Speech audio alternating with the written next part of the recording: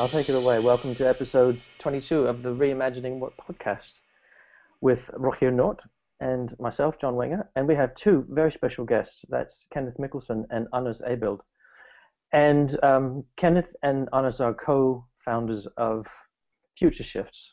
And Future Shifts is a global network of leadership development practitioners. And they aim to help leaders rethink, redefine, and reshape their organizations so that they're better prepared for new futures. They have developed a leadership compass, and hopefully in this conversation we'll get to hear more about that. Anders brings to Future Shifts his focus and passion for the inner world of leaders, around that self-awareness stuff, understanding of self, identity, and values. And Kenneth brings his focus on the outer world of leaders, learning, connecting, collaborating with others, societal change, and megatrends. And so it's my pleasure to welcome you both, Kenneth and Anders. Welcome, guys. Thank you very much, and thanks for having us. Yeah, thanks for having us, guys. Well, very excited to hear what unfolds in the conversation. Absolutely. I've had many conversations already with you, Kenneth, and I know the work that both of you have done is really fascinating. Just to start with, to ask both of you, what would you say was, I mean, I've got to give an introduction. What would you say, from your words, is your sort of field of interest and expertise?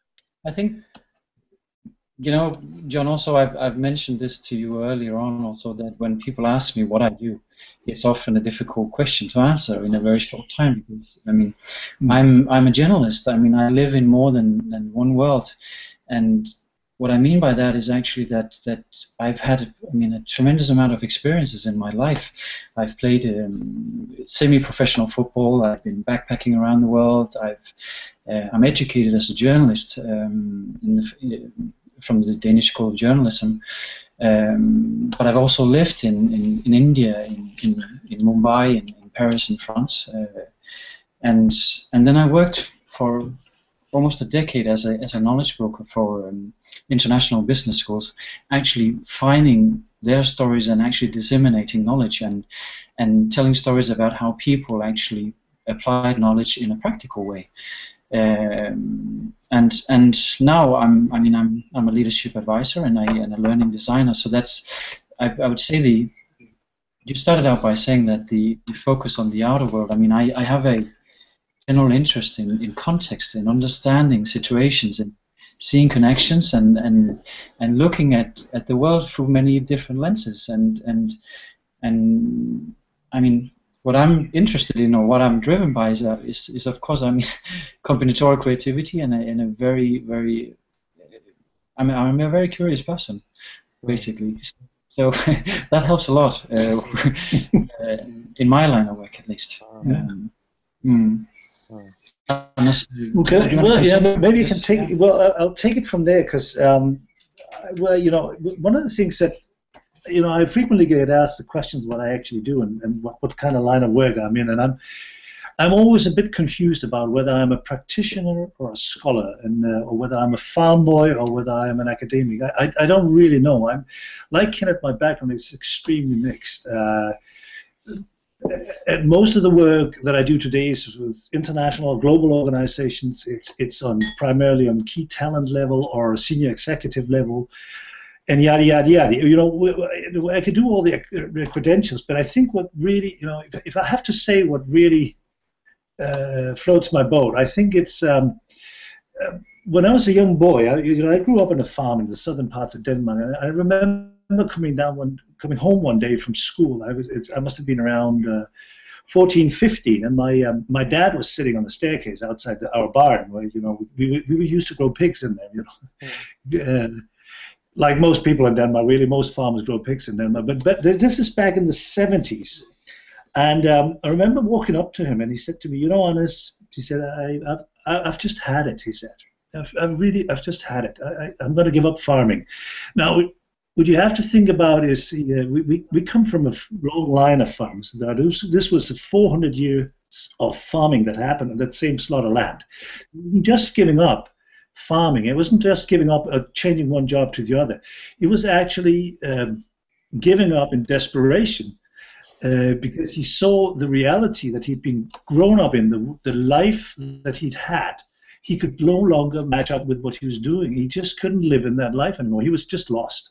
it was at the time when farming changed from being a lifestyle to being industrial.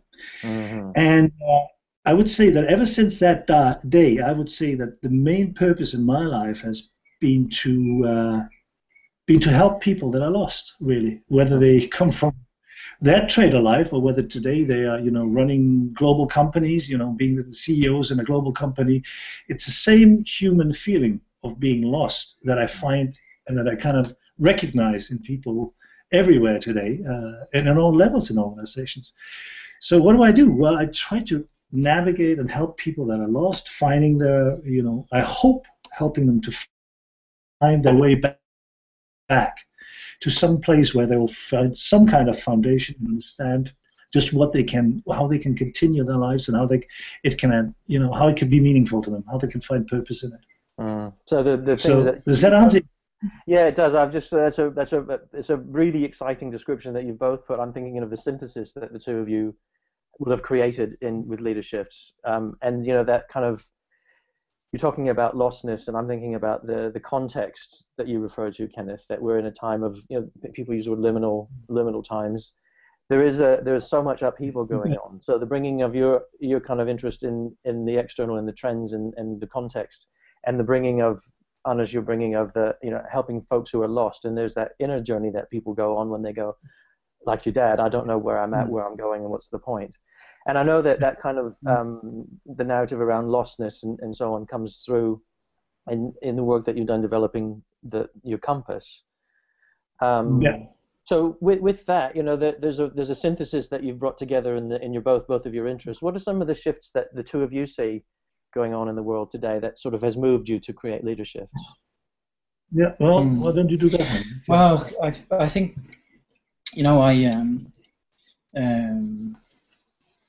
I think what we're talking about is basically there are, two kinds of changes going on in the world, and you can talk about shocks, which are like financial vulnerability, the situation in Greece, for instance, just last Sunday.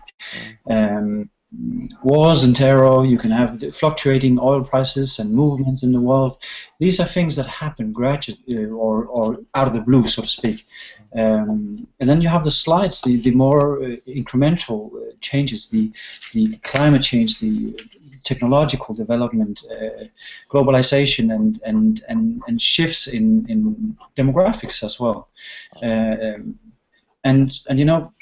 all of this is just mixed in a big pot, and I think what's really difficult for people, and especially leaders, is to make sense of all of this. Also because the way we make sense of this is looking often at these changes through one certain angle of the lens, and that's also coming from the old industrial paradigm of looking at things often in a very linear way. And what we're basically saying is that, well, in order to actually live comfortably, but also to navigate in this world, then people have to engage in a mind shift and a skill shift and a behavior shift, and in organizations also a system shift. And what do we mean by that? It's basically, the shifts are actually a response to the shocks and slides, meaning that for instance we move from that whole movement from me to we're talking a lot more about trust, how important trust is in the workplace nowadays. Also moving from this short-sightedness and fulfillment of shareholder needs to a more long-term view and a systems thinking and integrative thinking of about things. So that's the mind shift. And when we talk about the skill shift, it's more like embracing curiosity, and also having this feeling of making sense of things, and how do you actually build that, and also Anders and I, we had this discussion yesterday evening about the use of technology and how it's both a good thing and a bad thing in our life, because do we choose to actually master, or how can we master the tools and not let them actually be enslaved by them? And there are so many ways of actually embracing technology and using it for a good purpose, and using it for social learning, and also being able to recognize patterns. And I think when we're talking about that, of course, ties in with the whole behavior shift. Also, it's about, we're moving gradually from a perception of things that it's about taking as much as you can, and it's a win or lose game. Where we're talking about that is also about giving, about being relevant in the world. That you need to be socially relevant as a company. We see that also with a lot of companies actually looking to identify and bring out their purpose. That's actually basically just an exercise in actually being socially relevant in people's minds. And I think there's another aspect in that also, that we move gradually from this whole idea of pushing things, pushing knowledge, pushing information, pushing messages and marketing, to actually pulling people in by being relevant. And then there's also this whole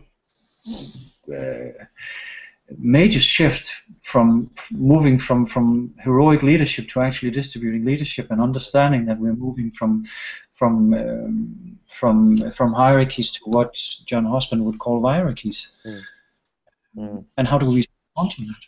And of course, the whole culture shift that we're talking about in all of this, which is the outcome of this, is that it is a new reality, and that's why people are looking for purpose, for meaning, for and we talk a lot about engagement. How do you engage people in the workplace? But also, people express this longing for a place to belong, basically. Can I say something? Because I think because what you can also hear, John, it's that this whole, it's just a massive change. We're kind of sensing. I mean, if it, shifts have always happened in human lives. Shift it's a human fundamental. Sure. I still remember, when I tried to introduce change management to a larger global Indian company, and I said, well, they asked me in their portfolio what is missing, and I said, oh, you don't have anything about change management.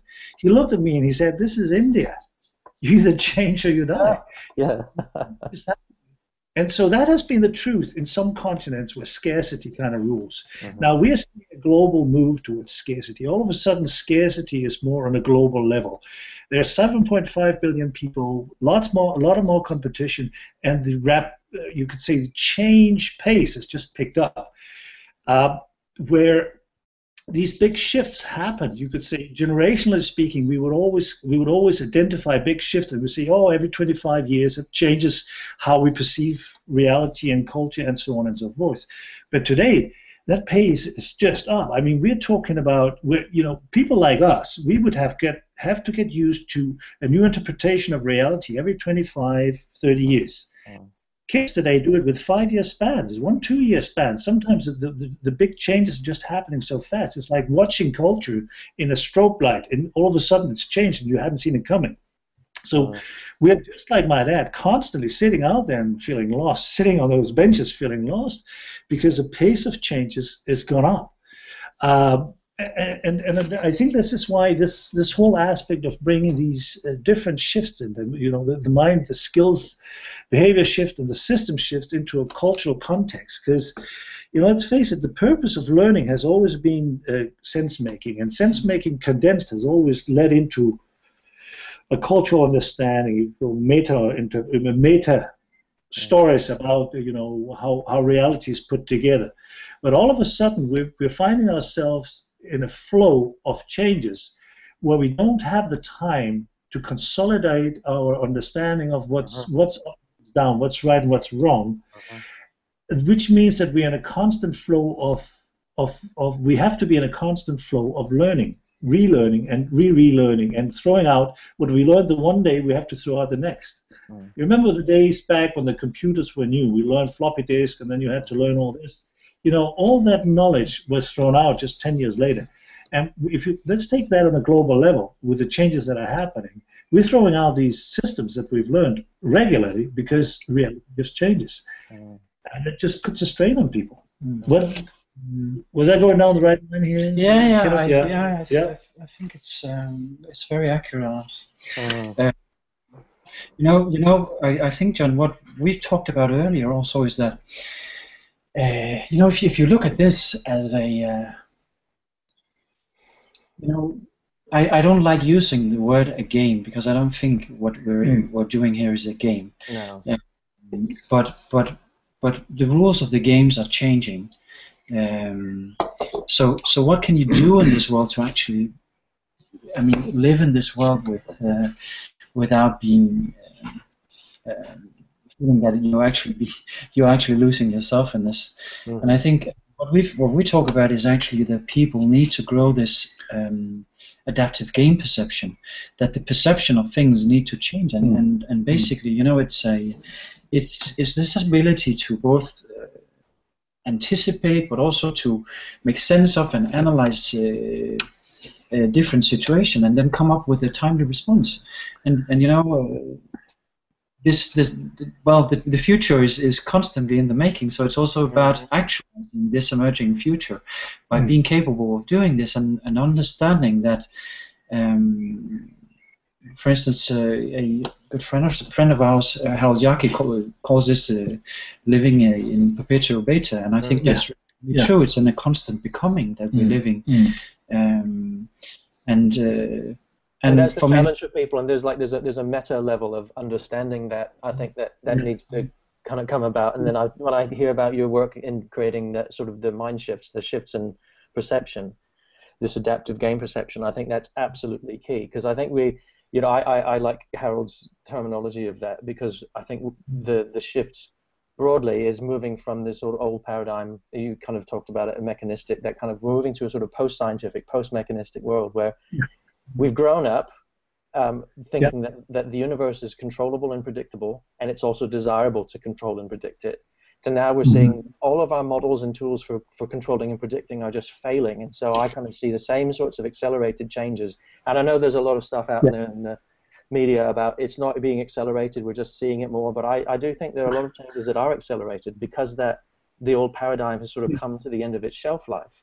Now we are having to get used to living in beta, that the universe is neither is it controllable nor predictable, nor is it desirable to control or predict it. So how can we, I guess, prepare ourselves, develop the capabilities to be in that constant, like you described, Anna, as that life in India. That was my perception when I first went to India, of looking down my hotel balcony at the life that was on the street, and I went, okay, this is a different world. And it was a really interesting experience, sort of jumping in that river, and you have to learn how to deal with what emerges in the moment. It's fascinating stuff. Can I ask a question or drop something? Cool. Yeah. Because you're talking about the perpetual beta state that we live in, and change is going quicker and quicker. I mean, I don't know exactly what kind of rule it is, but the development of technology goes quicker and quicker, and that means that computers get quicker, so everything happens faster, and like Anna said, we have more people on the globe, so there's more brain power to change things quicker, and there's a certain need to change quicker in order to adapt to this wave of change that we have. So if you talk about adaptation and teaching and these kind of things, is it that you teach somebody to adapt instead of teaching them, look, this is a new app or this is a new form of communication, so we're going to teach you that. But instead of that, you teach them to be aware of this perpetual state that we're in order so their mind gets wrapped around the fact that it actually happens. Because I think that's, I don't know if that is what you teach, or whether it is something that it's just, in my mind, sounds really good. It's a good question. It's, and I think, all of this ties in basically also with the notion that that also with working with technology here, that you have this exponential line that technology is changing us really, really fast, but our ability to learn is sort of a constant. So you have that intersection where we're moving from the old industrial age to the, you can call it the network age or the connected age. That suddenly the change is really exponential, but our ability to learn hasn't grown with that. But I think, Anders, but because it's exactly, the way I've always kind of looked at it is, and people have talked about it. It's not like it's, this is not rocket science. Other people have talked about that cultural evolution has bypassed the human biological evolution. That means that we're lacking behind. Things have paced up in such a way that our usual way of adapting has changed. We can't keep up with the pace. All of a sudden, it's like the machine. In science fiction, it's all about the machines, so artificial intelligence taking over the world. The apprentice becomes the teacher, and so on and so forth. And now coming back to what you're saying, Roger, how do we work with people around that? Well, what we find is that today we have forgotten the human fundamentals or the human basics about learning. Now, that's where our idea about, or our thinking is around triple loop learning comes in. Much of what happens today is very much about teaching people policies or practices, but it's very little about actually doing practice. The single loop learning is learning things in practice. That's how we change our behavior. That's about what we do. Double loop learning is more about learning a policy of practice or how we do things. And triple loop learning is kind of the meta understanding, the one that informs our perception or the why we do things the way we do things. And you could put it this way, that these are all enmeshed in one another on several levels, and they feed into one another. If you learn the one thing, you learn another thing. Put it very simply, people practiced medicine before there was, you could say that before there was an actual practice or theory around medicine, before there was an education around medicine, before you could even talk about the principles of performing medical procedures, right? That was all, so people practiced way before. But what we've forgotten in many of our schooling systems today is we've forgotten the single loop learning. That means focusing on teaching people a practice before theory, and we have never really started talking about the triple loop learning. What are the meta understandings behind? What does it make us think? What is the perception that comes out of when we work with things like the way we do? What is and this is coming back to also what Kenneth was saying a minute ago, this whole thing about social relevance. Because if people just focus on how to do a good practice, let's say a good practice of financing, it becomes the closed system where you don't have to get your hands dirty in practicing by, let's say, like they do in like Grameen Bank was by lending out money to the poor people, handing it over directly. So if all you do is learn the actual policy or practice of financing, sitting in an ivory tower and not getting your hands dirty, how are you going to see the consequences of what you do? And if these catch up with you, you get surprised. And secondly, what is the purpose behind financing? I ask sometimes even when I ask adults, or senior executives, I say to them, what is money really? What is the financial sector? What is money really? What is it a symbol for? And a lot of people don't know. It's like Marx would say it's accumulated work. There are other definitions, but people have no meta understanding of what they are working with. They don't have that triple loop learning. So, and that's kind of lost in many of the business schools today. It's all about how we do things. It's not about what we do exactly. It's not a real practice. Why? Or why we're doing it exactly. So it's just all we do today is we work with people in what I call a double loop learning loop. So it's not, So it's not founded. And it's not taken on a higher level. I don't know if that made sense. Makes sense to me. It's very, very much in line with how I approach learning as well, Anders. That triple loop. It's got to be on a very deep level to create some really significant shifts, so that when you open your eyes, you see the world differently. It's a bit like, I can sometimes liken it to that moment in that film, The Matrix, where he's looking at the screen of all those things and he sees. I think people have got to have those okay, I have seen something, I cannot unsee this, my world has changed unutterably forever now. And those deep changes have got to happen in the context of all these big slides and shifts that you're talking about as well. So yeah, that makes sense. But I think also, a lot of often we mention this. I mean, we make this distinction between the use of a map and a compass, for instance. Yeah, I was just going to ask you about that. Yeah. What's the difference actually? Because, I'm a very big fan of this. I think we even talked about that earlier on, John. I'm a very big fan of Borges as a writer. Yeah. And he has this wonderful story about this empire where a bunch of cartographers are actually asked to draw the empire, and they end up drawing a map that is even bigger than the empire. So they have the perception of reality actually becomes reality. And I think that's such a fine image of what's going on in a lot of companies today, that we have this perception of things that, well, we put in performance management systems, we have these kind of rewards, we do recruitment in this way. We've drawn a lot of maps, but does it make any sense? In a lot of times we're just talking about common sense. And I think that's probably also why people are so disencouraged or not encouraged to actually go to work and look for meaning. Yeah, absolutely. Yeah. You reminded me of a story actually when you talked about that with the maps versus compass and the use that the Borges story. You reminded me of a moment when I was doing some work with some folks, and they had the HR person went to the whiteboard and was drawing the traditional hierarchical tree diagram of the organization. But as he was speaking, he was narrating something completely different, and it was a really bizarre moment when it was like sometimes if you're listening to your iPod and watching television with the sound down, you hear something that doesn't match. And I was hearing this really wonderful story about this really life-giving place where everyone was providing shared leadership and they were stewarding this organization. The picture, it was like he was trying to shoehorn the real common sense of what was actually happening into an old map. And that for me was really pivotal for me of how some of this stuff we just have to change those deep models of how we view our daily lives at work. Yeah.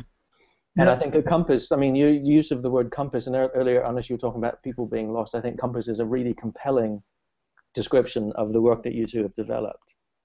Yeah. Yes, and also because I think, it's sort of a headline to all of that, I would say, is about that this is a process of discovery. Yeah. That you mentioned the liminality also, John, as being in a confusing place, an in-between place between two worlds, basically. And when you're in that place, and of course, I think there are a lot of people who are at the forefront of things, the early adopters. They find themselves in there at the moment, and it's a confusing place because you do, as Anasi said, you don't know what's up and down, and you don't know what's right and wrong. And you have to be in the question with people rather than coming up with all the answers and just displaying all the answers to new problems or challenges. Can I ask, because I'm interested in the context in which you place your work. Like as you mentioned business schools, and I think you've both mentioned business schools. You've talked about your family history a little bit. You've talked about your background, Kenneth, of this sort of very general, this sort of generalist trajectory that you've been on. And I'm interested in, we're in this world and it's affecting everyone. And some people feel that kind of, I don't have a purpose in my work, but they can't make much sense of it. There are people in organizations that you might be working with. Where do you go to and bring your work? Because everyone needs the sort of thing you're describing. Everyone needs to make sense of this bizarre stuff that we're going through. John, mind your microphone. Okay. Very good. I think one of the, there's one aspect in our compass, which you could say it's one of the directions, or whether it's one of the directions or the core, is about what we call clarity. So clarity is more like, if there is no if there's no sense making in the outer world, you need to start making sense from your inner world and outside. It's not about it's not the Greek classical Greek idea, know who you are, but it's more about coming to terms with your history and what it has left in you, the legacy, your own practice.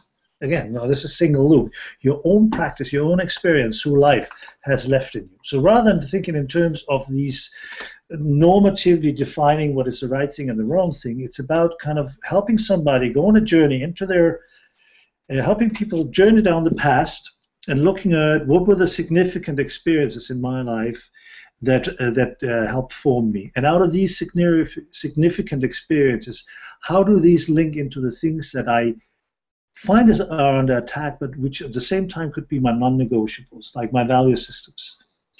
So I would say clarity is about helping people connecting their own history with the values that exist in their life here and now, and making conscious decisions about which ones are actually wearing the pants.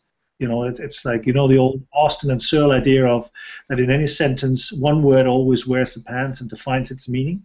Same thing here. It's about accepting that you may have, you could say, words in your vocabulary or values in your system that may not, from a normative point of view, be very attractive. Like one leader I was working with, I can give several examples, would have, for instance, money. Money ahead of family. If you had to make Sophie's choice between family and making money, it was money. Now, that's not necessarily very sympathetic. You could say that. But at the same time, it was everything that kind of identified what he was doing in his world. And that was how he was navigating. By recognizing that he had that value, however, and that it was a core value in his life, it also made sense in the light of some of the things he was facing externally and some of the things he was doing, that he would have had, if that was his value, there would be responsibility tied in with that. So and that's back to this social relevance that one needs to think about, because if you think about money ahead of family, again, it might not be sympathetic, but he can do great stuff that way. So what this whole journey into clarity is about is for people to truly know what is it that they actually, what are the choices, what are the things that they're choosing by, and how should that influence the way that they move forward. Now, when we talk about moving forward, we're talking about, living and integrate. Like, one thing that I've always had a hard thing with is this whole idea about work-life balance, which I think is an abomination, because it's something that, totally agree. My dad about that, and he would say, "What is that?" He lived an integrated life. It was when life stopped being integrated that he felt misery, when he was lost. So, because he was not living according to the core values he had. He knew he had to make money, but honestly speaking, making the pigs thrive and feel good and having shiny piglets running around was made him more happy than anything else. Now that made him very unpopular with my grandfather, who was all about making a contribution to society. But what my dad really wanted to do was grow happy piglets. So in an industrial age, he couldn't live according to that. He felt disintegrated, and maybe the whole idea of work-life balance then would start popping into his mind at that point in time. And that's what I'm seeing with a lot of people today, is they don't lead integrated lives. They talk about work-life balance, but it's not about that. I think it's about something else. It's understanding your principal values and the ambitions that you may have in many aspects of your life.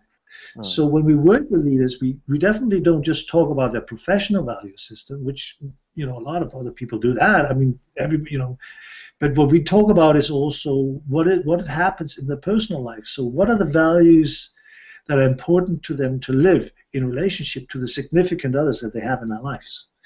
And what are the values they also have in their relationship to themselves, which have got nothing to do with the family or the kids and stuff like that? And what are the dilemmas that exist between these different value systems? A lot of people, when they talk about work-life balance, it's all about that these values don't match up. So they want to do excellent work, maybe. So they have excellence as part of the value system professionally, but they have family, and so how do they make, and so how do live out both of these values?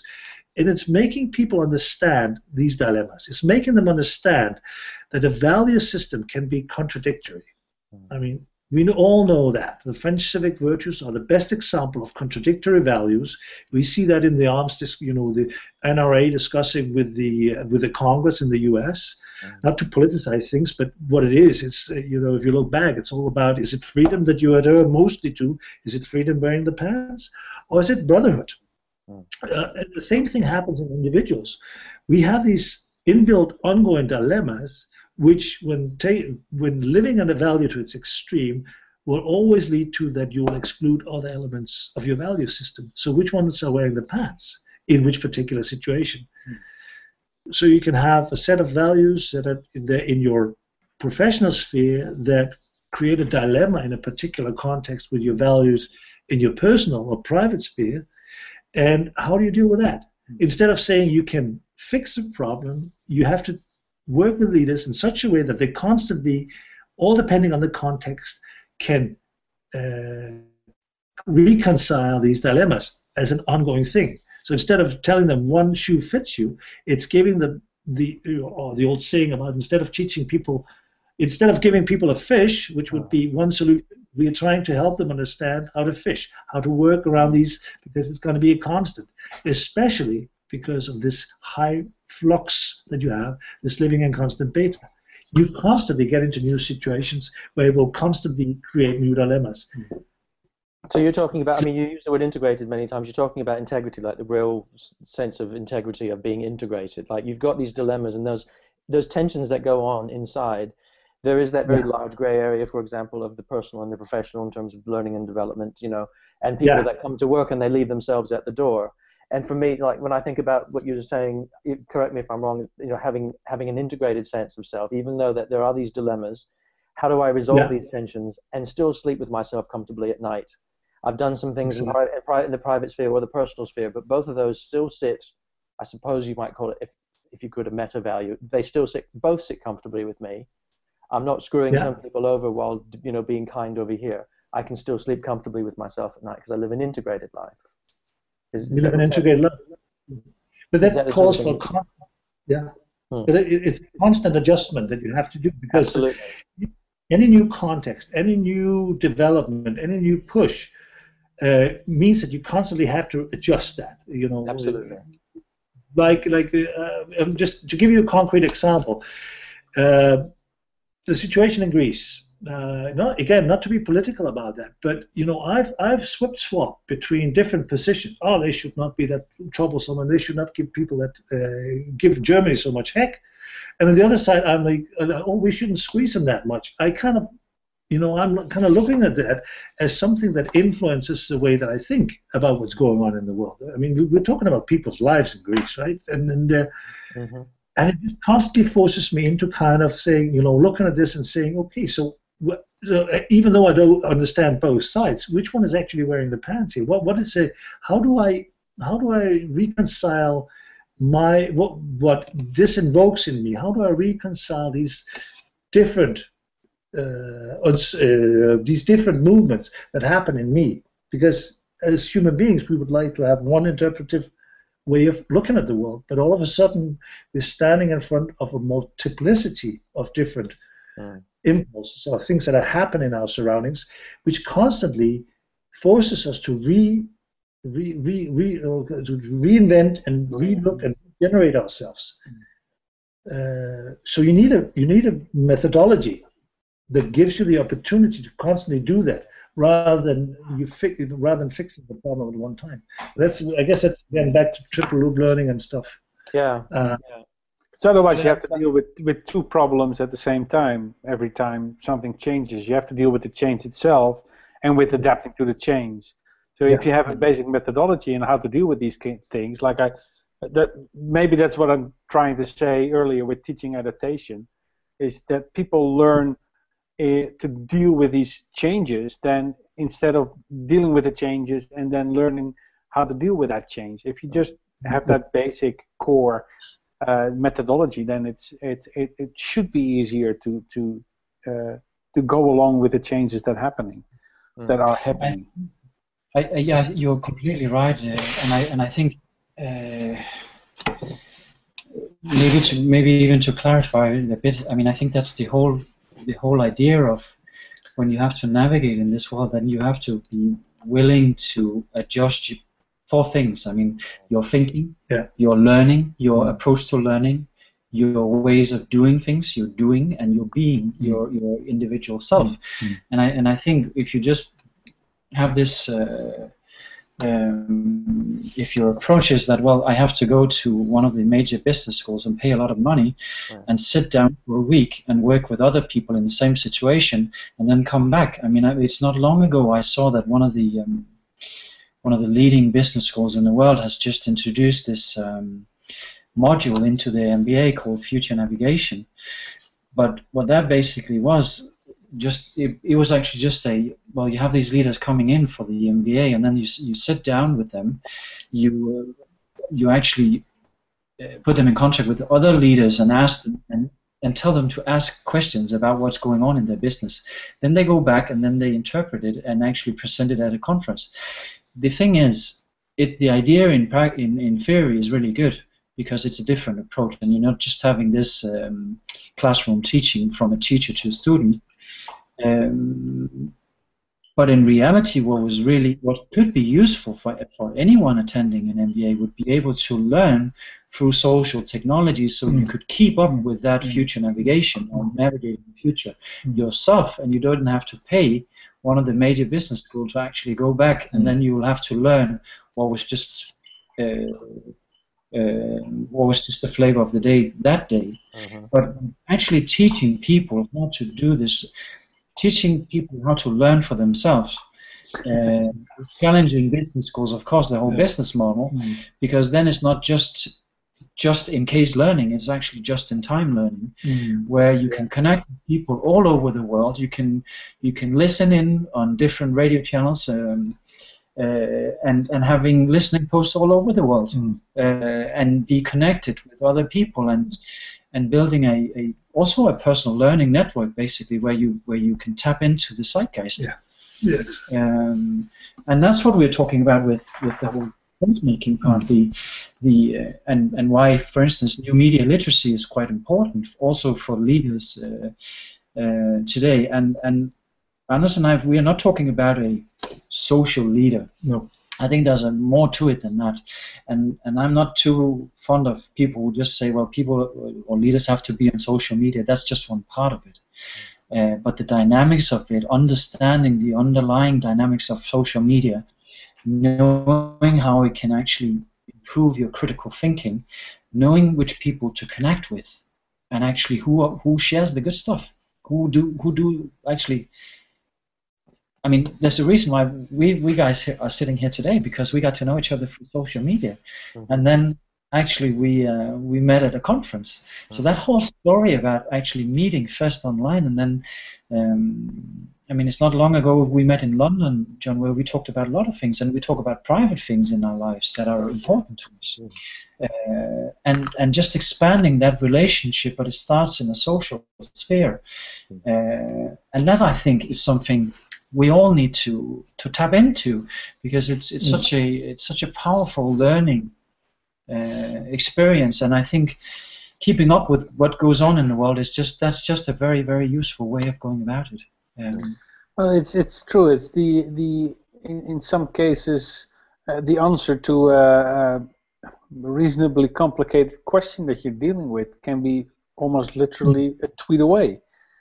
Right, you can just post a question on Twitter, and if people are paying attention, then you can have an answer relatively quick that would actually solve that problem, something that you would otherwise be taking a long time to figure out, or which other way you would gather that information. So it's definitely very valuable. Yeah. But I think it's about if you look at it, one way of looking at it is like, this is learning how to navigate in the social world fueled by digital technologies is a bit like learning a new language. I mean, not long ago, I mean, my wife is from Africa, and she learned how to bicycle not long ago. And I had to run behind her, almost like holding the bicycle. And it's a bit like that. You have to take many of these leaders by the hand and actually sit down with them and have them go through experiential learning where they actually do this themselves. I mean, it sounds really, really simple, but I've been sitting down with people who send out their first tweet at a conference and actually connected with an ambassador through that way, which was quite important for that guy's future work. And you know, he was just sitting and saying, "Is this okay? Is this should I be doing more? How do I include? What's his Twitter handle? What is a hashtag? How do I put it in there? You know, very, very basic, simple things. But it's like learning a new language, and I think this is not just something that is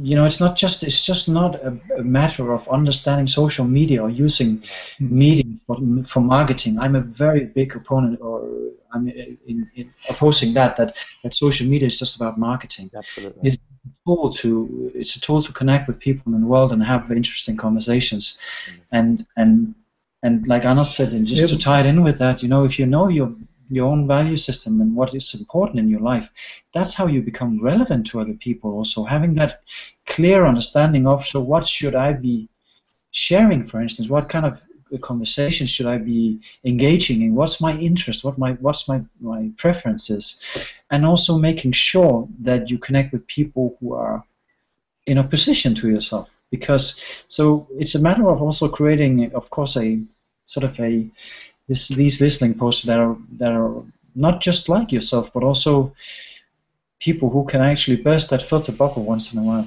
and bring in different perspectives in life. And I think in terms of when we talk about the compass, it's the interconnectedness of things, the understanding clarity, or having clarity about yourself as a human being. Mastery is about learning and becoming and knowing how to seek, sense, and share things, and establish this personal learning network. And the relevance part is then, how do you engage with this? How do you influence people as a leader? What's your purpose in life, and how do you bring that out? How do you make it compelling for people to actually engage with you in that purpose? And of course, the agility part, the last part of the compass is being able to shift your balance whenever it's needed, and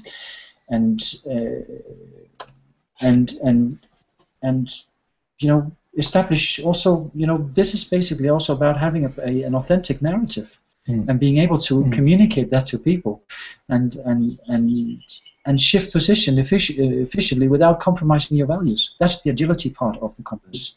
Could I say something there? Because the example that I gave about Greece is exactly that's exactly where my agility was challenged. And I mean, and as human beings, we tend to we do like to categorize. We can just see this new movement of radicalization. You know, people join radical movements. You know, like in Denmark, we've had a growth in the ultra right because they say this is the right thing to do and that's the wrong thing to do.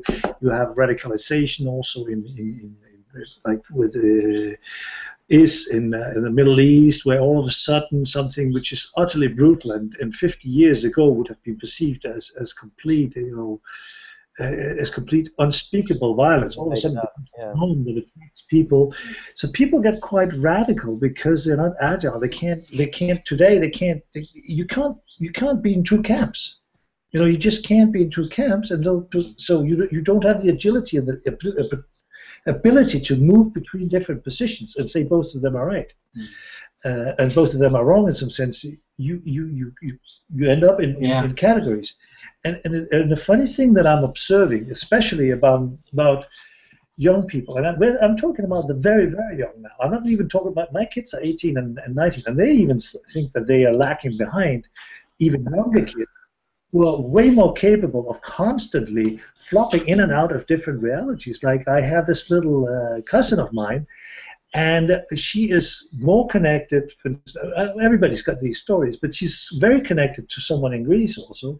But what's really interesting is that person in Greece is explaining the whole Greek situation to her as kids talk about it.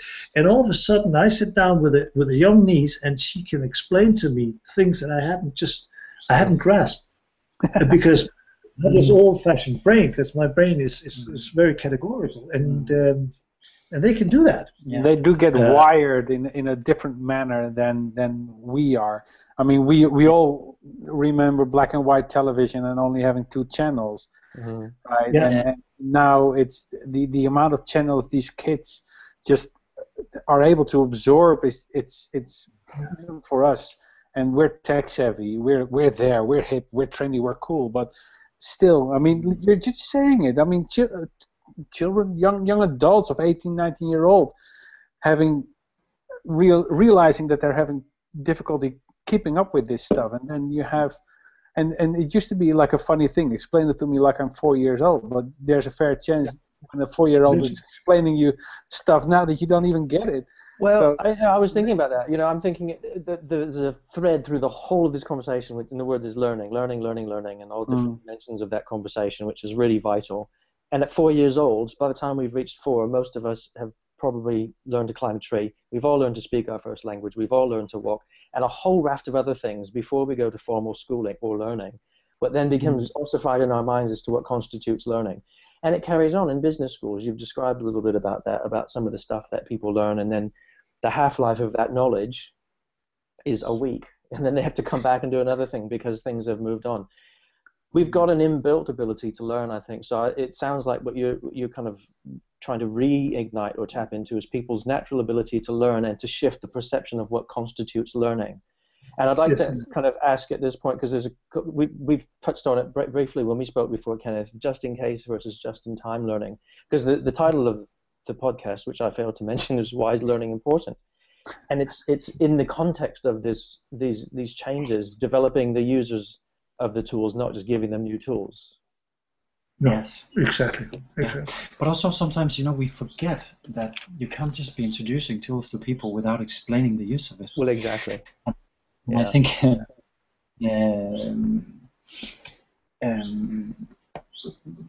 know, I think there are many aspects in this, and I think what Anders was talking about here is also a matter of that, you know, a person that I respect highly is Roger Martin from Rodman School of Management.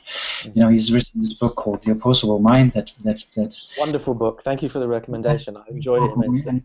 Yeah. Basically, it's about being comfortable with not just being in looking at the world in sort of A and B choices, but also that your solutions to things can actually come from a combination of A and B. It's not an either or, but it's a both and. Yeah. And that both and is of course extremely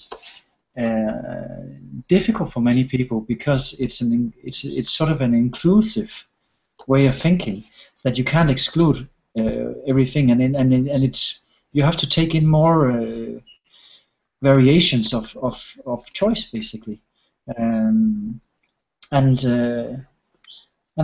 think this all boils down to decision making. And do you make the right decisions? And maybe some of the challenges or the problems we've seen also with the financial crisis is also that, well, you know, we tend to make A and B choices. Exactly. And when we talk about changing perception, it's also about being comfortable with not just choosing A and B because that's the most comfortable choice or comfortable space. And because I was just I was just listening to my own thoughts and some of the things that were being said. Also, I got to think of a very old colleague of mine. His name is Ralph Schneider, who once gave a little speech about, you know, different organizational realities, and he said this fantastic thing that. This is now, we're talking just 10 years back, and he said, you know, we have a first generation leaders. That means like leaders that have grown up in an old reality that does no longer exist, leading a second generation organization, or leading second generation organizations, which is old reality, also something that doesn't exist, in our third generation reality, which is what we're facing right now. And with new social media, I would love to add on to that picture and say, well, with a fourth generation workforce, which are actually on the brink of emerging reality. So the kids we're seeing today that grew up with smartphones and so on and so forth, we haven't even seen what that's going to do to them. Yeah, what we're doing right now, we're still like, we're still lacking behind. We have the obligation. I mean, and one of the things why I love to work with leaders and executives is because they're representative. They're representative people of society to some degree, but the big differentiator is that they have way more influence. They actually have the power to influence things. Today, that power is tied in with even more obligations to actually being aware of what is going on, and people should force themselves into learning and learning how to learn again. I'm 53. Yeah, come on. 5 years to retirement. If I make my bonuses the next 4 or 5 years, yeah, well, that shouldn't stop you, because in 4 or 5 years, everything changes, and you're the person in power. So you simply have the obligation to do so. You can't get radical. You can't say, oh no, I'm just gonna be like over here. I'm just gonna focus on making money, and then to hell with the rest. I'll be back, and I'll retire in 5 years. I don't care, because if our leaders in organizations do that, especially now with the growing influence of big organizations, they definitely have to take more responsibility on relearning how to learn. Yeah, absolutely, and that's the key. It's relearning how to learn. That's the thing that will, I think, help folks sort of survive and thrive into the now and into the future, really. But it's that process of learning how to learn. Once you've got that, I think I think I have more hope if I saw more people having that. But again, it's tied into the current educational system of what we get told on an unconscious level, just in the messages of how learning is delivered, of what constitutes learning and what doesn't anymore constitute learning. Yes, you maybe did that to learn how to walk and ride your bike or whatever. That's not learning. Learning is this. So it's tied in with our educational system. It's quite a big context that you guys are working in. And I know, Kenneth, you and I have talked about schooling in Africa and things like that. So it's quite a big stage you're playing on here, of creating a shift in understanding of how learning happens. Yes, and I think we had this conversation fairly recently, Anders and I, and I think it's maybe it's the material proof, or hopefully with time, that our legacy project should be to actually, or we want to create this project where we establish a school in Cameroon for obvious choices. I mean, it's to live an integrated life for me and my family, for my African wife and her family, Anders has always had a dream of helping street children, so there are all these things coming together, but also we see a potential. This is about doing good, of course, but there's also an egoistic aspect to this, because we can learn just as much. And I think what we can learn from Africa is actually the value of human relationships, because it's a relational culture that I think in many aspects of the Western world that we've somehow lost. That relational culture, for good and for bad, there are some value in that in Africa you don't ask people, so what do you do? You ask, who do you know? First question. So I think that says a lot about that approach, and I think that's something we want to build into what we do, and of course put some money aside to actually run that school. And I think also bringing leaders into that local community. Right, that's what I wanted to ask about, Yeah, and strip them of their titles. Let them be in that actual reality and that environment, that local community, where you strip them of their titles. They can't come there with all their answers. They have to be in the question with people and acknowledge that they might actually have a better solution than they have. But that the real value of learning is created in that space of being comfortable, of being in that flux and acknowledging that people can actually teach you something in any situation in life. There's an actual example that was some years back. Maybe you have heard about this, but it was actually PricewaterhouseCoopers, which was working together with the UN, building a program called Ulysses, in which they would take some of their most income-earning junior partners and send them out in a defined third world project in order to see how they could use their profound skills as consultants in PwC to help a local project. So what they would do, they would re-engage them in concrete practice and responsibility of what my decisions, my financial decisions, what consequences do they have? What are the people I'm looking into the eyes? How are my decisions going to influence these guys?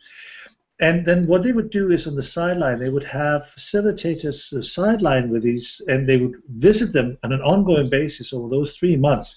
And when they came back, they would try to integrate this new way of learning through practice and putting things into play in a real context with real people, not just in a policy or practice of policies, but in real practical implementation.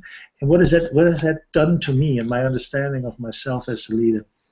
And my responsibility to work to the world and my agility, how do I constantly stay agile? Because so I work in a global organization, so the decision I make here influences China in this way, but it does influence India in that way, and so on and so forth. This constantly changing of positions. It was a phenomenal program, and in many ways I think that what Kenneth and I do with our legacy project is really saying, it's easy for us to sit down and have these ideas and these thoughts, but we have to walk that path as well. Yeah. We can't just sit around, because that would just be another set of classroom teachers preaching from a philosophical or a practice point of view, rather than actually really working with it and looking at what does it do to our own value system, what does it do to our own perception of reality in this world. And I think it's, I would say, part of what I love about this new social reality is that these opportunities are way more accessible than they used to be, and it's just something. I think if we want to preach this, we have to walk the talk. Yeah.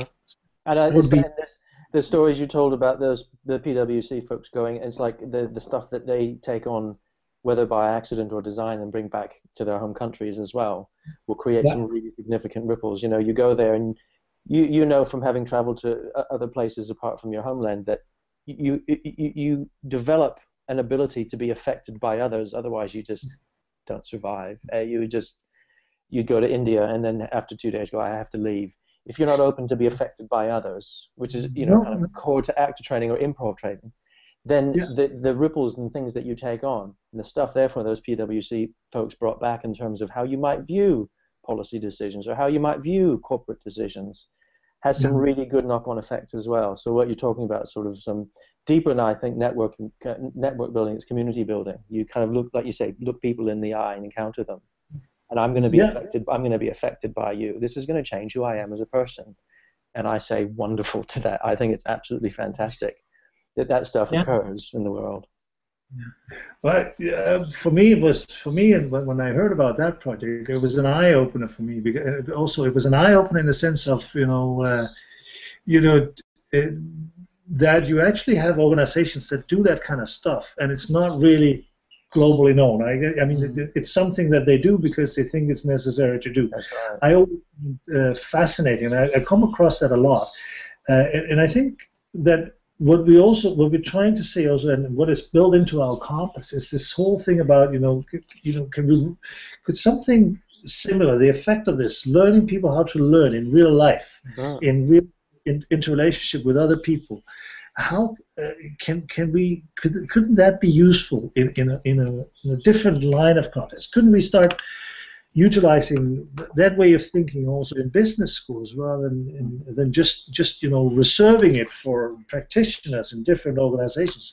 Shouldn't it be something that we as something fundamental? Exactly. Exactly, a fundamental. It's the question that comes down is, how do I live my life? Not how do I live my business life, or how do I live my life as a manager? How do I live my life? Your perception opens really widely. And that, I think about conversations that we've had around generalism, for example. It's how do I live my life? It's about experiencing all of these things, and they all add to my life. All of it does. They all enrich me. It would be very nice if you had the start of a young person's life when they come to school. Instead of they learn how to regurgitate whatever information is being put into their head in order to pass a certain test at some point. Yes. If you would be able to teach them how to learn the things that we've been talking about now, making your jobs obsolete, John and Hannes, and then that would be a good thing, by the way. And then, but they would come into life with a completely different notion of how to go about life in general, and the results of that would be difficult to imagine, really, how that generation would perceive the world and how productive they could be and how innovative they could be. I mean, we're already doing pretty good as people, but we could do a lot better. And I like this way of thinking where we actually try and do something about that. What you guys have been talking about, is like you're preaching to the choir. I'm on board with that stuff. What as you bring out your compass and you present it to folks, what responses are you getting? Because it is a big shift in how we see work, life, learning, and all that stuff. Are people challenging you with some of this? Are they struggling a bit? Like what's the rest of the world saying? Because I'm your fan. It's an interesting question, because we had some, we've sort of spent a lot of time in the workshop figuring these things out, and how can you actually work with this? How can you apply this in a practical manner? I've been attending the Global Drucker Forum for many years, and there you had the likes of Gary Hamel and Clayton Christensen and Roger Martin and Steve Denning, some very, very clever people talking about all these shifts and changes. So I think it should be no surprise to anyone anymore that this is going on. The interesting thing that Clayton Christensen said at the last Drucker Forum in November last year was that, well, maybe people have to give up that they're clinging on to all their old models themselves just to spur one idea and actually build on each other's models. And I think that's what we try to do, incorporate. This is not rocket science, and it's not new. But what we've been trying to do is actually to do this in a practical manner and how does this work in the real life rather than just talking about it. Yeah. And when you ask us about the feedback that we get from people, is that we've had some meetings with some quite significant people in large organizations, and if they take the time to sit down and talk to us, so we don't do meetings that are just half an hour, 20 minutes, come and give me the bullet points. If people say that, we say, well, this is not for us. Find someone else to work with. Yes. We actually demand that they set out 3 hours to have a conversation around this, where we ask them, first of all, what their challenges are. And we don't come in and present the compass. We just have a discussion around this. What we found is that often the challenges that they mention is completely something we've sort of inbuilt how you work with in the compass. That's of course because we've taken some time to think about this as well, and had, I think, some good feedback from people along the way. And then we've gone through iterations. We've actually been practically applicating this in real life.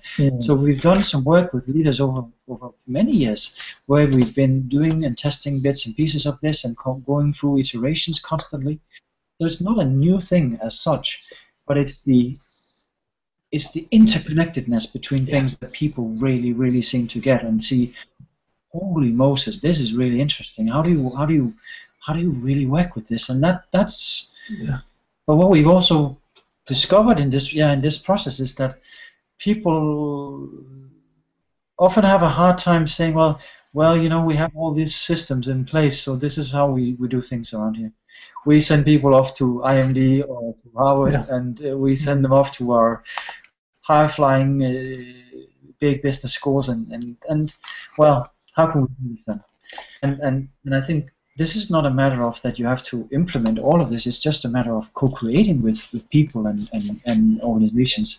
That you probably do some of this really well already, And then if you can add a chunk here about clarity, which is I find is quite important in all of this, well, that might be the solution for you. And some people would go all in. Yeah. Well, yeah. What I find is because I love that question. It really is a nice question. What those 3 hours that we usually insist on gives us is an opportunity to show the interlinkedness between the different elements of the compass. So each element by itself, if we present that, people will usually go, yeah, we've done that. Yeah, we got one outfit over here that does that. Oh, yeah, we'll send people off to IMD. So each element by itself, it's just like, everybody's got a bottle of vodka in the cupboard. Well, I guess, or gin if it's England, but we all have some kind of, we all have the basics there. So what we sometimes do when we go in is really just recognize that organizations actually do a lot of good. They do a lot of good stuff. We're just trying to link it and see what will be the synergetic effect of if we link these in a different way. What if we link all that you're doing with adding this on here and that on there, which is the co-creational part. And I think what one of the things that helps us get to that point is we start up with this whole thing about our learning principles, which is this whole thing about practice first. There's no discipline, or there would be no trait which came just from the business school. Everything is built on practice, which also means that any organization performs this practice in a different way. So any initiative needs to be built up around the spirit of the existing organization.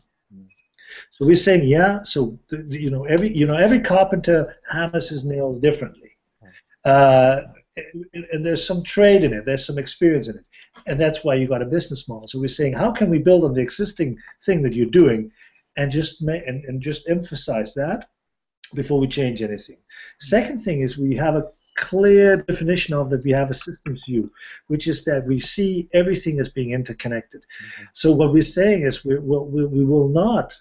If we go in here, all the different learning initiatives that you have around in your organization, so sales versus production versus HR, everything needs to somehow be consequently linked. You can't just have seminars that are around how to make the best sales and have some guy come in around that, and then over here you got somebody who talks about leadership. That needs to be linked.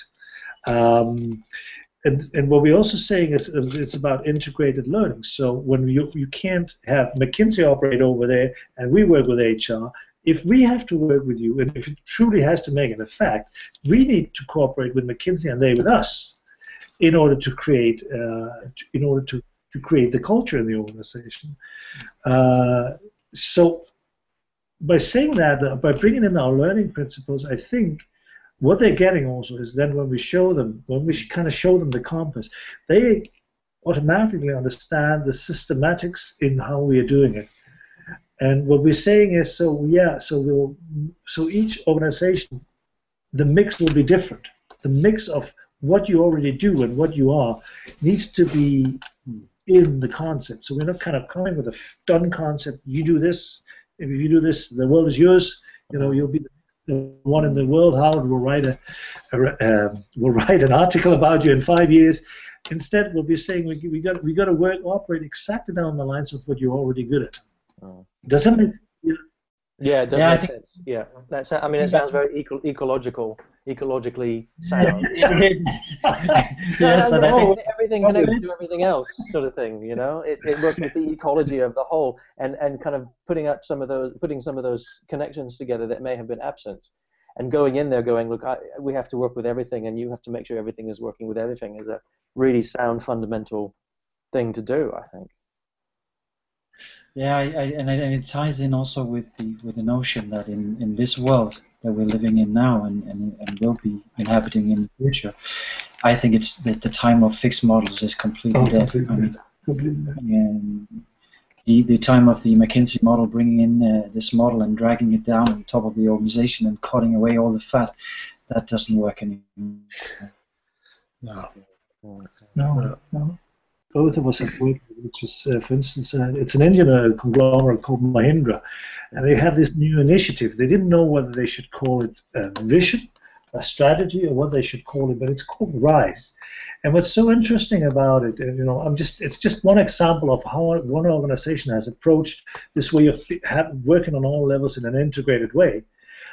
Is that they are partnering with everyone. So their idea is that you got to partner with your vendors, and your vendors got to partner with you, and you got to partner with the local community. So they have this whole partnership approach, and it's like one organization that really lives an integrated life. And in its wake of it, it's also creating leaders that live integrated lives. I've never seen a group of more hardworking people for as little pay as they're being paid in India, who are actually proud of what they're doing. Can I mention some of the projects, just the CSR project? Will that? Because for instance, they're doing these projects. They don't even call them CSR projects. They just call them their obligation, where they are doing 8 projects. Like they were a part of what they call the Lifeline Express, which is a train that's being sent around into different rural areas, where they do different operations, like against blindness, and I think it's what it's called cleft. Yeah. So this and that. So what they do is they pay for the train to drive out there. They pay for they fly out the surgeons, and they pay for the surgeons to fly out there who then volunteer. So they just operate 24/7. And then what they do is they ask for volunteers from their own organization. And what's really interesting, these volunteers then go out there and they're being paid. So they are still on the payroll. And you can volunteer as many years as you want. So you can do it again the next year for 2-3 weeks, and the next year for 2-3 weeks. And what's so interesting is they started up these programs, and in the beginning, they have several other programs. Too much to mention here, but they start up these programs, and what's really interesting is that they have these repeat people that keep contributing to these programs because it's on the payroll. They're doing work hours. It doesn't cost them $1. And so when they started up, the first year they had 2,000. The next year there was 5,000. Then they were up around 12,000. I don't know how many. There must be around 24,000 people that volunteer their time. The company pays their wages while they're doing what they call payback work. The actual work is specific, when I asked the organization, what about retention? Have you looked at retention? How does that influence retention? It hadn't even dawned on them.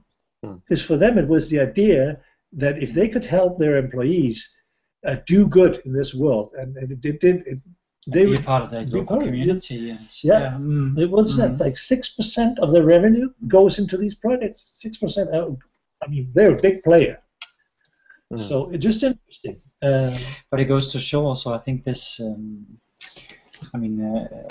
How your purpose actually ties in with your business model and your business, the way you operate a company.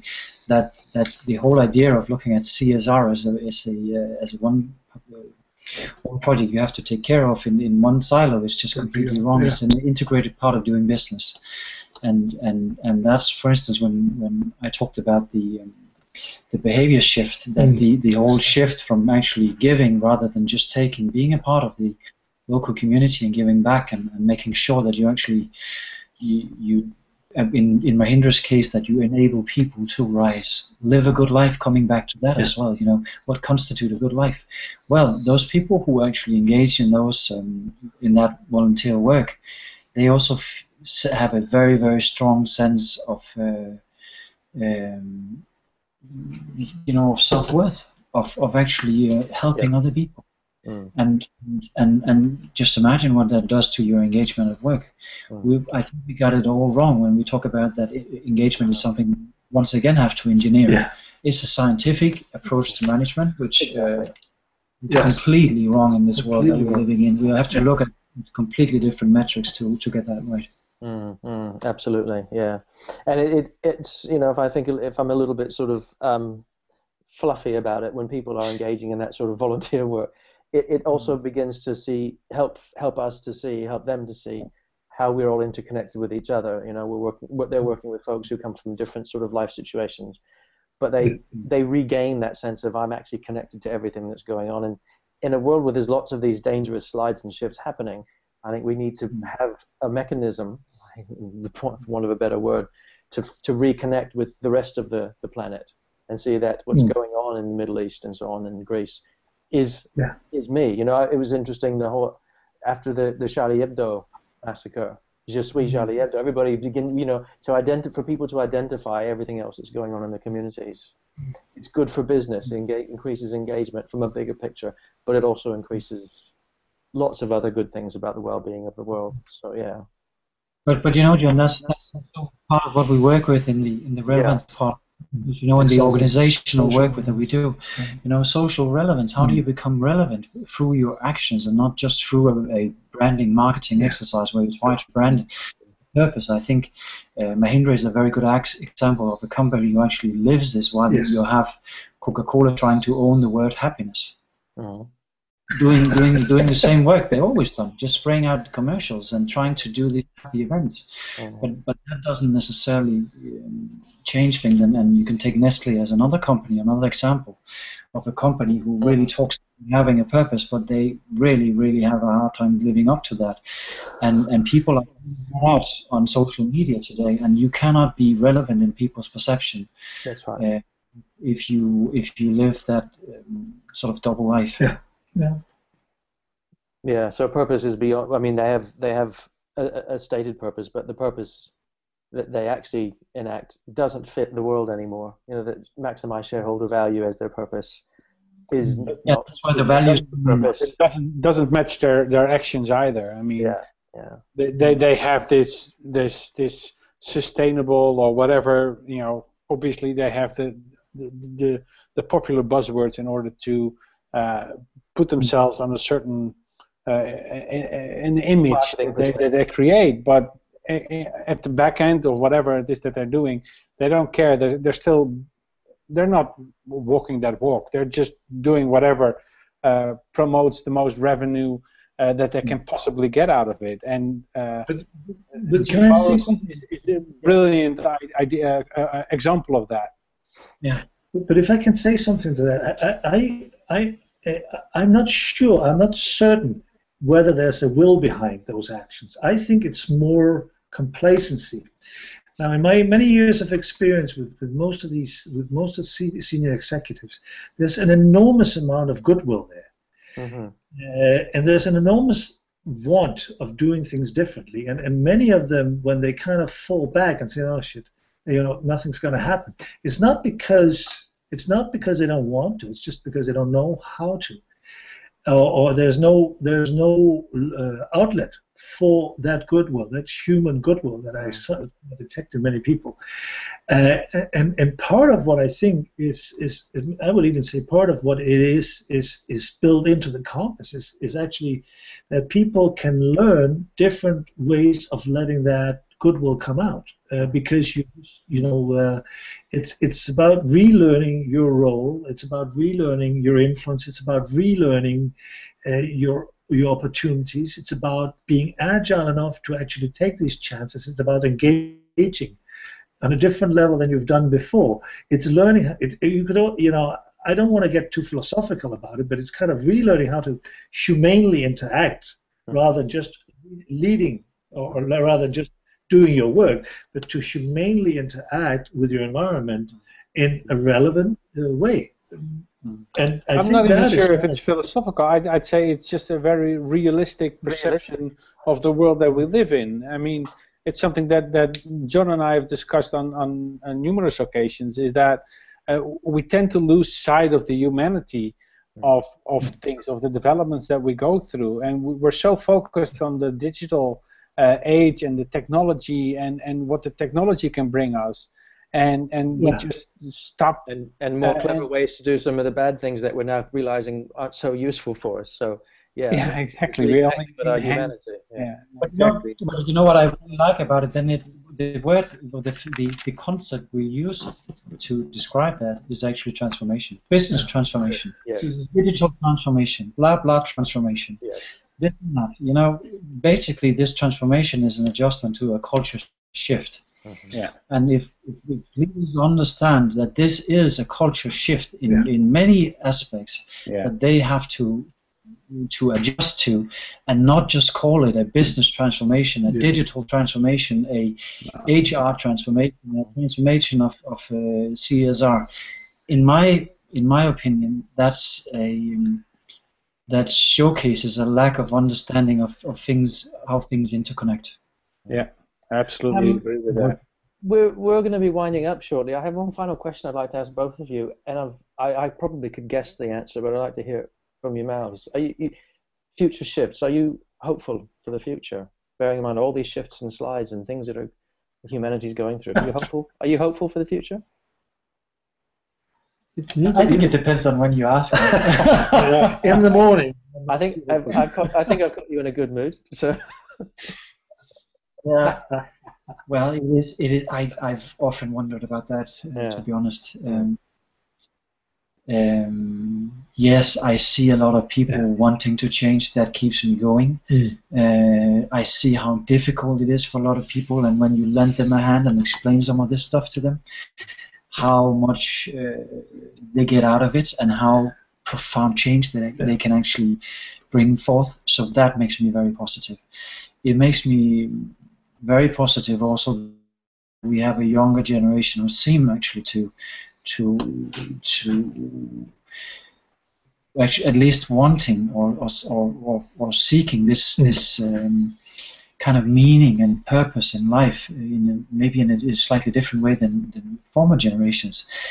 I don't know if that wasn't the case in the 60s when we have the old hippie movement, but at least that makes me positive in a certain way.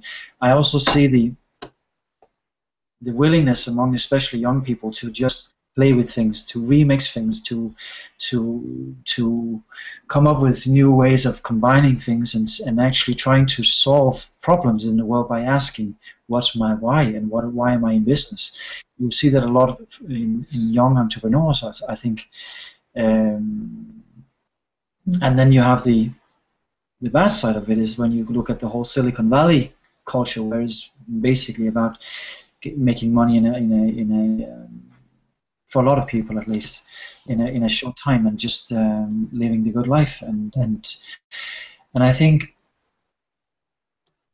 I mean, having traveled as much in the world as I have, I am not necessarily always positive, because I've also seen how we pollute a lot in the world and how people are living in really, really difficult circumstances. So I'm sort of ambivalent. I'm ambivalent with that question, to be honest. So that's why I said it depends on when you ask me. Well, it's a very, very good question. I think that there's a couple of levels of where we can answer. Yeah, I don't think we would be working on the compass and trying to launch it if we weren't hopeful. True. I think it's built into that, and I think it's a fundamental human drive that we always believe in the opportunity of changing things, and I think we should. But I think one of the things that really makes me hopeful, and which always kind of makes me, just literally dance sometimes, is when I see the young generations continuing to be playful. What we by the old way of seeing things judge as being constantly naive and playful and non-responsible, I actually see that as probably the best trait that they have. And I hope, and I'm also seeing older generations, I'm noticing my own generation being constantly playful and constantly willing to experiment with things in reality. That honestly makes me very positive about the opportunities that are out there. So I don't know. On several levels, I'm very, very hopeful, there's a lot of facts that might go against this, but I do say I refuse. I refuse to give up hope. That's good. Good on you. I'm with you, Anders. Yeah.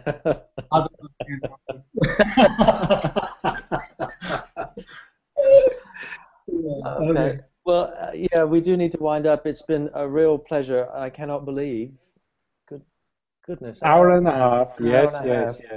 That it's been a real pleasure talking with you guys. And thank you so much for giving up your time to join Rogier and I. So thanks for having us. Yes. Thank you very much for having us, guys. It was a real pleasure. Real pleasure, yeah.